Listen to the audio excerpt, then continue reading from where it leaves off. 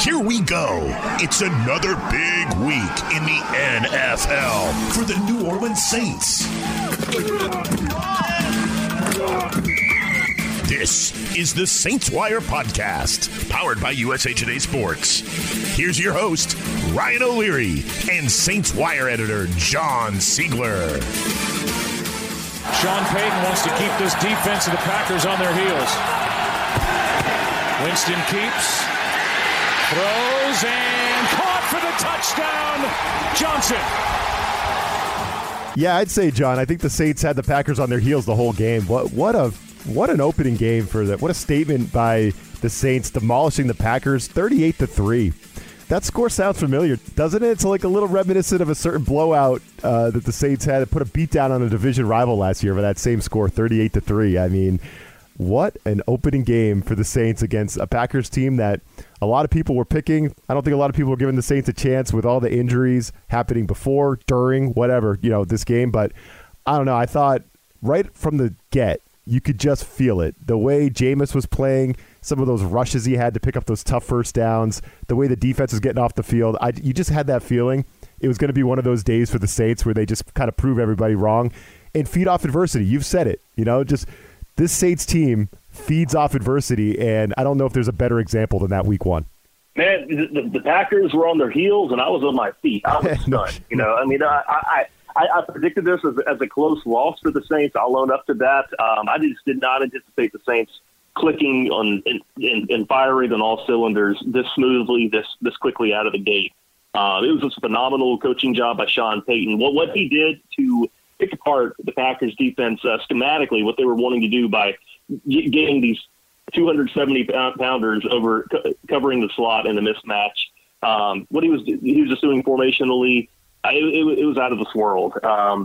It was incredible. It has to be one of the most satisfying wins in the Sean Payton era. I mean, I just don't know Absolutely. That we can hype this up enough. And the defense as well.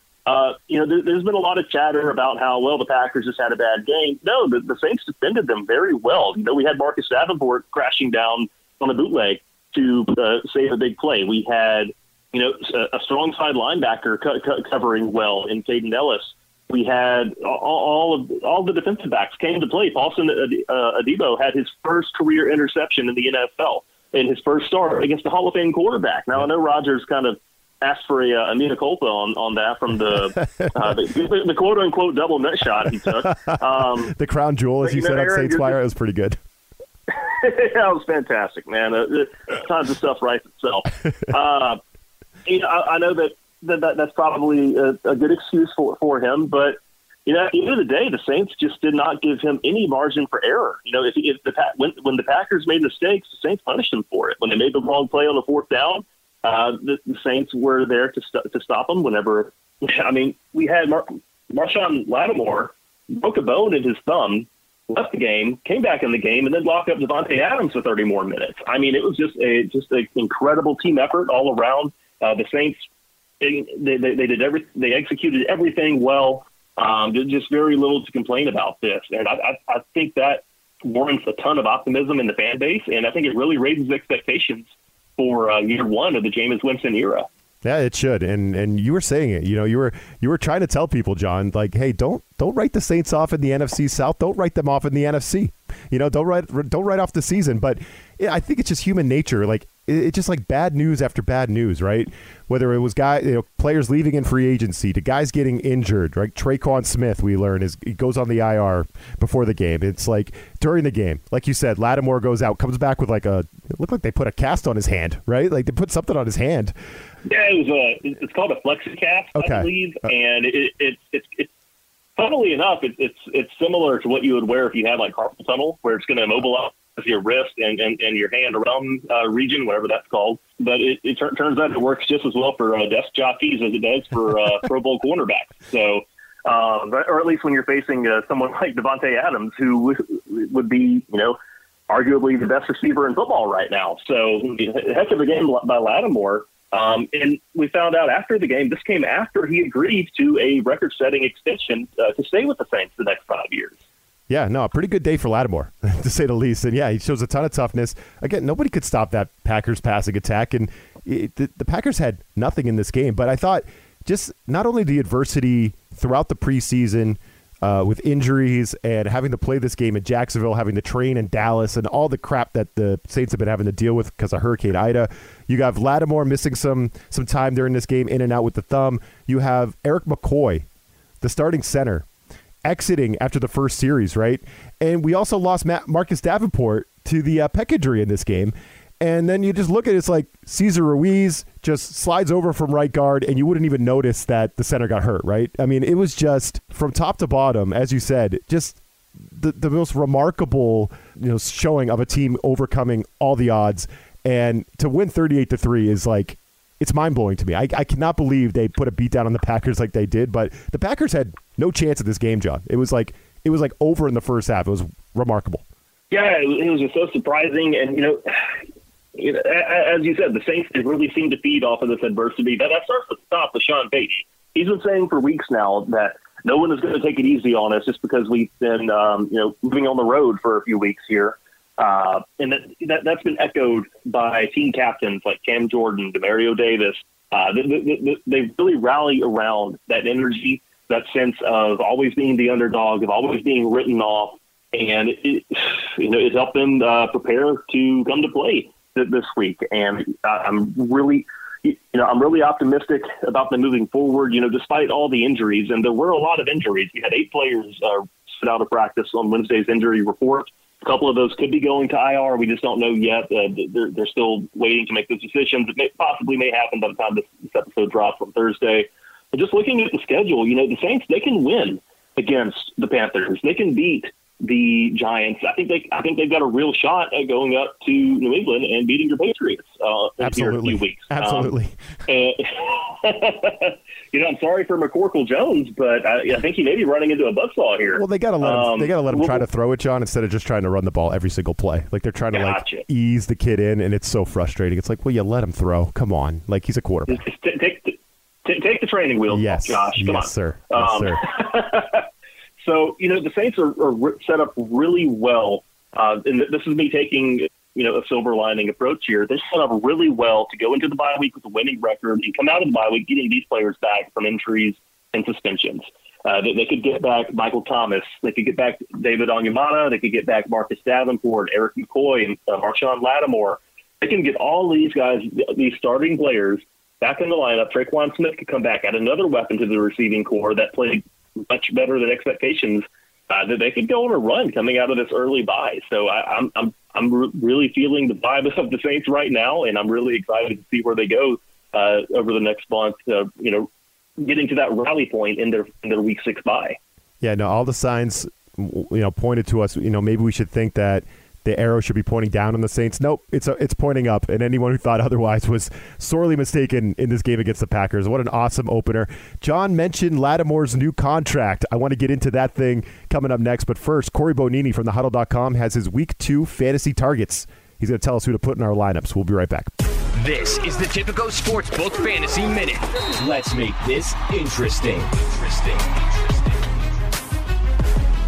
Welcome to week number 2 of the fantasy football season. Corey Bonini of thehuddle.com here to talk to you about strong plays to get your season rolling right along. Quarterback Joe Burrow at the Chicago Bears. Some people might be immediately turned off by the name the Chicago Bears with the association of a once strong, proud defense. Forget about that. Last week, Los Angeles Rams quarterback Matthew Stafford obliterated this defense and showed the blueprint of how to take advantage of the young cornerbacks who are actually a liability, especially against play-action passing. Take note. Bengals head coach Zach Taylor is a Sean McVay disciple, so you can be sure that he was watching how this one unfolded. Green Bay Packers running back A.J. Dillon versus the Detroit Lions. The Packers returned to Lambeau Field after getting smacked in the mouth by the New Orleans Saints in Jacksonville. While he saw only 5 touches in the blowout loss, Dillon generated 26 yards of offense. Detroit has been one of the worst defenses of running backs in some time. We saw that play out last week with San Francisco backups taking full advantage of the situation. Look for an angry Packers offense to get up big, which could mean a lot of Dillon running out the clock late in the game. Denver Broncos wide receiver Tim Patrick at the Jacksonville Jaguars should be an interesting matchup for gamers to take a chance on. Wide receiver Jerry Jeudy has a high ankle sprain and he has been placed on short-term IR. Patrick caught all 4 of his targets last week for 39 yards and a touchdown. While I'm a little skeptical that he may have some competition for touches given the area of the field field he tends to operate within, owners looking for a PPR flex, especially anyone who lost Judy, should give Patrick a look. Los Angeles Chargers tight end Jared Cook versus the Dallas Cowboys. While Cook has no Gronk, he still has a pretty good matchup ahead. Dallas made some changes at linebacker in the offseason, and sure, they've gotten faster, but it looks like they're still not completely on the same page. Additionally, Los Angeles has the weapons to spread out this defense, which could leave Cook with a lot of room to operate in the middle of the field. He also benefits if running back Austin Eckler once again isn't involved in the passing game. For more award-winning fantasy football news, tips, and advice, please go check out thehuddle.com. That was your Tipico Sportsbook Fantasy Minute. Win your fantasy football league with thehuddle.com and use them to dominate player prop bets at Tipico Sportsbook. For a limited time, new Tipico Sportsbook users in Colorado and New Jersey from this podcast will enjoy a special welcome bonus. Get your bonus today at usatodaybet.com/podcast. That's usatodaybet.com/podcast. See Tipico.com for terms and conditions. 21 plus only. Gambling problem? Call 1-800-GAMBLER in New Jersey. 1-800-522-4700 in Colorado. All right, John, you mentioned Lattimore's contract extension that happened, like 5 minutes after the game, like in the locker room? Like whatever. Well, it was announced. Okay. What came to light was he agreed to it going into the game, and then it was announced immediately afterwards. Maybe they had to wait for him to sign it after. I don't know. But he went into this game knowing that he had that money heading to the bank, and it says a lot that he suffered an injury and came back into the game and continued to play at a really high level even after that. So, I mean, this is just a huge move for the Saints. There have been some smoke surrounding it for a few weeks. ESPN's Jeremy Fowler reported a few weeks back that Lattimore was pushing for a new deal before the season starts. Going into the game, Jeff Duncan with the Times-Picayune Advocate combo, conglomerate, whatever it's going by now, he reported that the Saints were closing in on a deal, and it turns out they did reach the finish line before week 1. So that's great to see. It's great for the Saints for the future. And, we've talked a little bit about how many high-profile free agents they've got to deal with in 2022. This takes another one off the list, and that's going to free up resources to go prioritize these other players. Yeah, I think we talked about it last week. Lattimore is like a player you cannot lose. You just can't risk losing him. So this should feel really good for Saints fans, and they paid him, John. Right? This contract it's a 5-year extension. He's going to be around for a while. It could be worth up to $100 million. I think Schefter tweeted on ESPN's Adam Schefter tweeted $68.3 million guaranteed, largest full guaranteed signing for any corner in NFL history. So Lattimore's not only going to stay a Saint, but he's a happy man. No wonder he had some extra juice for that game against the Packers. He's getting paid. The signing bonus, it's a game changer, man. Absolutely. Yeah, and this is really important, not just for keeping Lattimore in as your best cornerback on the roster. It goes a long way towards the larger goal, which is keeping this talented core of players. Look at the guys that they've re-signed recently, that they've extended recently. Those are players like Ryan Ramczyk, your all-pro right tackle. He's around for the future. You got Lattimore around for the future, and that's going to allow you to kind of shift gears and work on re-signing players like Marcus Williams, Jameis Winston, Teron Armstead, Taysom Hill. Those are all pretty prominent free agents to be here in a few months. And anything the Saints can do now to free up time and resources to put towards retaining those players, that's a win. And that's going to keep the Saints competitive. It's going to keep the roster flush with talent for Sean Payton and his coaching staff to work with to contend in the NFC. And it's going to really keep the Saints relevant here in life after Drew Brees. And it's going to keep them right in the middle of that playoff picture, I think. Well, the Saints always keep you on your toes, John, with their roster moves. And there's a couple new additions this week. Old friend Kenny Stills is back. I want to get your take on that. And Austin Reiter. Now, the former Chiefs center, he was in the last 2 Super Bowls. The center in the last 2 Super Bowls for the Chiefs. He's on the practice squad, but it sounds like in a couple weeks he'll be on the starting roster. So what do you think of Stills and Reiter? Stills is exciting. Fans have been calling for this for a very long time. We've been saying, why not bring Kenny Stills back? They shouldn't have traded him in the first place, this and that and the other. And he's finally back. I wouldn't call him a prodigal son. It's not like he was a problem child or anything like this. He was a great player for the Saints. He was popular in the locker room. He still has a lot of friends on the roster. guys he's collaborated with outside, away from the field, like Malcolm Jenkins, Demario Davis. He's a very good dude. He's going to be good for the locker room, and he's going to really match the energy that a lot of those guys bring. Now, as far as what he can offer on the field, he is long in the tooth, I've heard some say. He's 29. That's kind of old in NFL years. I guess. Not when you get to your 30s. 29. Yeah. Are you? I'm 29, so that hurts to say. But with Kenny Stills, he has some juice. He had a very high passer rating beyond 10 yards last year. Very few Saints players are targeted beyond 10 yards last year, so that's an immediate boost. Right now, he's on the practice squad. So is Ryder. The plan, as I understand it, is for the two of them to take the next week and a half or so, get into game shape, get some practice reps, and fully get up to speed with the playbook. And then they're going to be active. They're going to dress for games very soon, depending on how short that learning curve is. Stills, for example, has a lot of experience in the Saints system. He was very successful back in his first 2 years in the NFL. That he could potentially dress this week against Carolina. So that's something to monitor. Ryder, man, I was jazzed about the signing, about getting him in the building, especially with the McCoy injury. Even though we don't know exactly how long McCoy is going to be sidelined, Ryder he's an experienced player. He's a very accomplished player. He was the only Chiefs offensive lineman to receive a positive pass blocking grade this past year. When the other four spots fell apart and got Mahomes killed, he was the only one who was doing his job out there. And so I honestly don't know why he was a free agent for so long. Maybe teams just don't value centers like they used to. Maybe there's some flaw in his game. I don't know. But I do think that he is going to help the Saints. I don't think he's going to start over Cesar Ruiz anytime soon.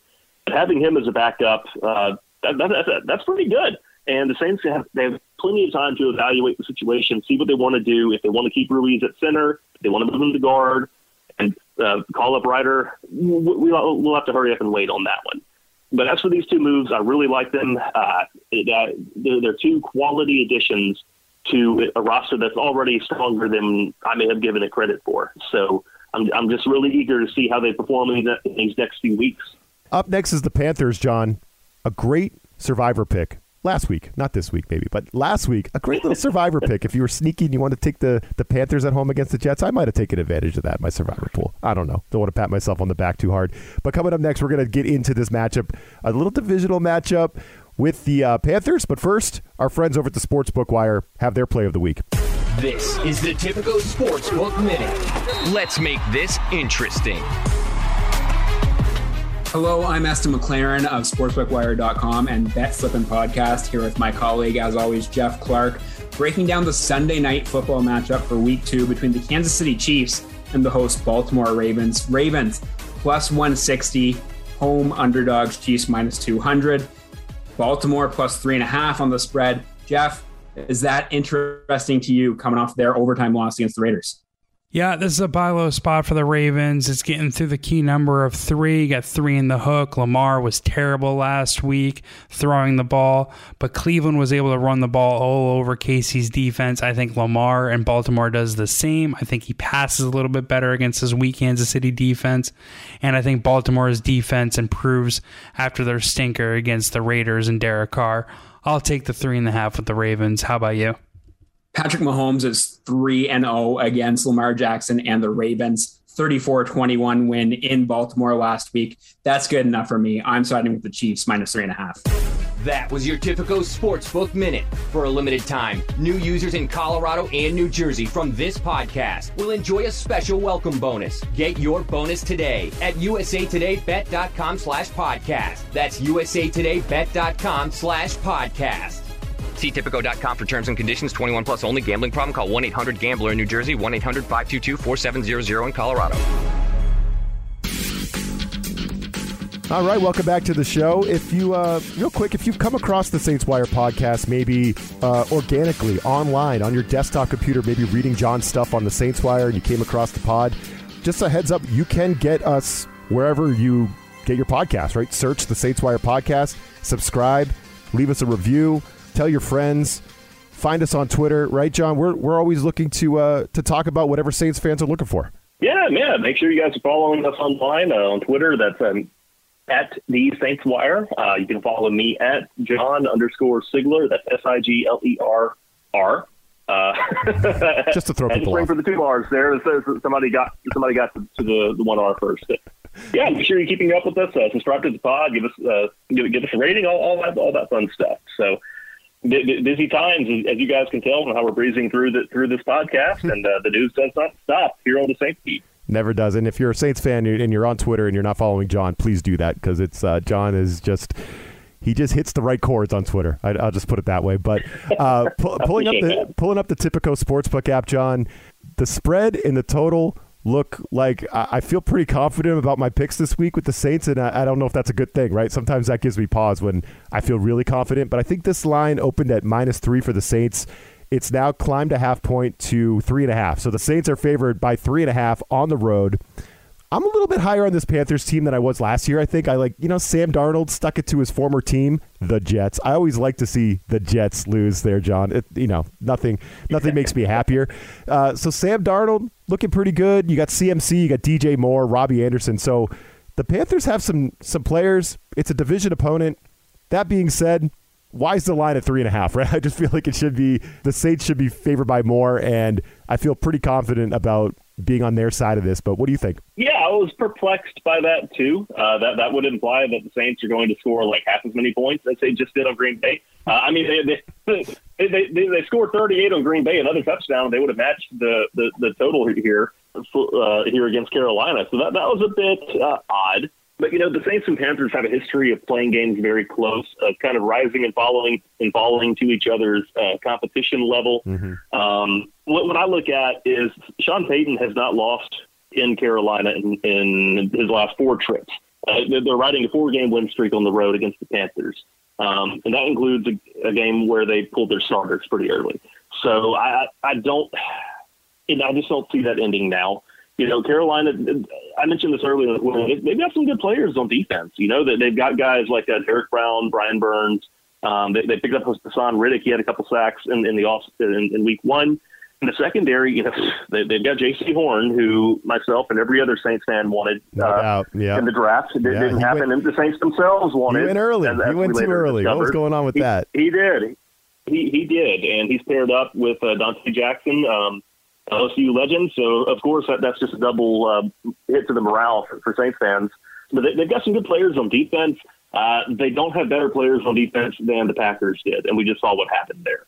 So I think the Saints are going to be able to handle them, and I'm just, I try as I might, I cannot find myself to worry about the Panthers offense. I'm not a Sam Darnold guy. I never have been. His offensive line is not strong enough to protect him against the Saints defensive line. If they play like they have in week 1 and 2 preseason games, he's going to be hearing ghosts, and he's going to make mistakes and be the same Sam Darnold that we've seen for years and years now. He does have a good receiving core, some players I would like to have in New Orleans, incidentally.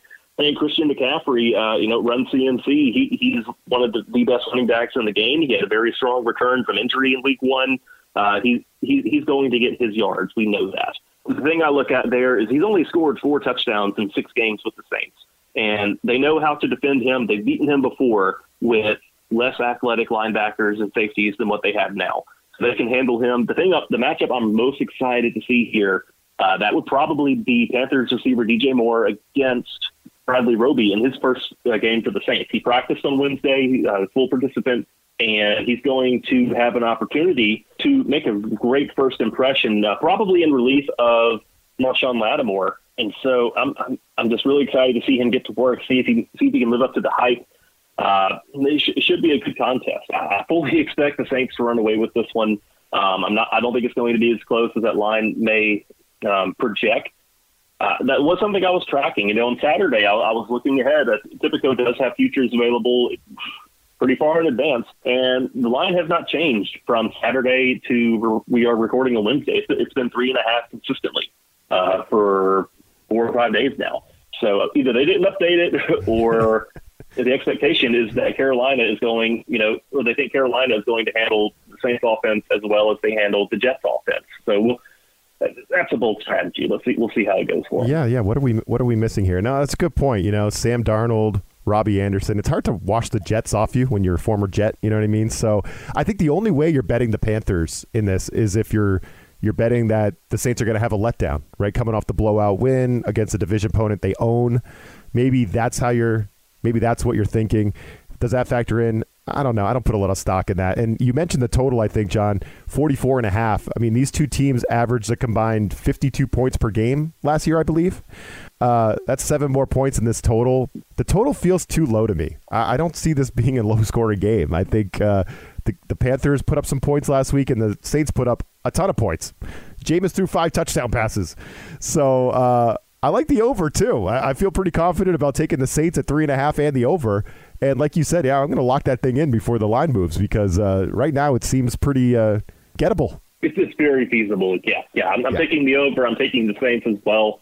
I don't think this one's very close, and I think they start their first NFC South game this year with a win. Good stuff as always from my guy, John Sigler. I'm Ryan O'Leary.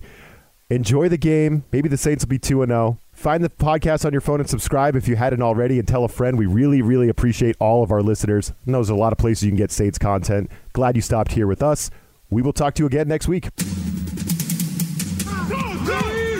This USA Today Sports Podcast has been presented by USA Today's Sports Media Group and is available in your favorite podcast store. Make sure to subscribe for weekly updates, the latest fantasy picks from Corey Bonini, and the Huddle Podcast, Inside the Weekly Line, with Sportsbook Wire's Jeff Clark and Eston McLaren, and the Bet Slippin' Podcast. We'll see you again next week.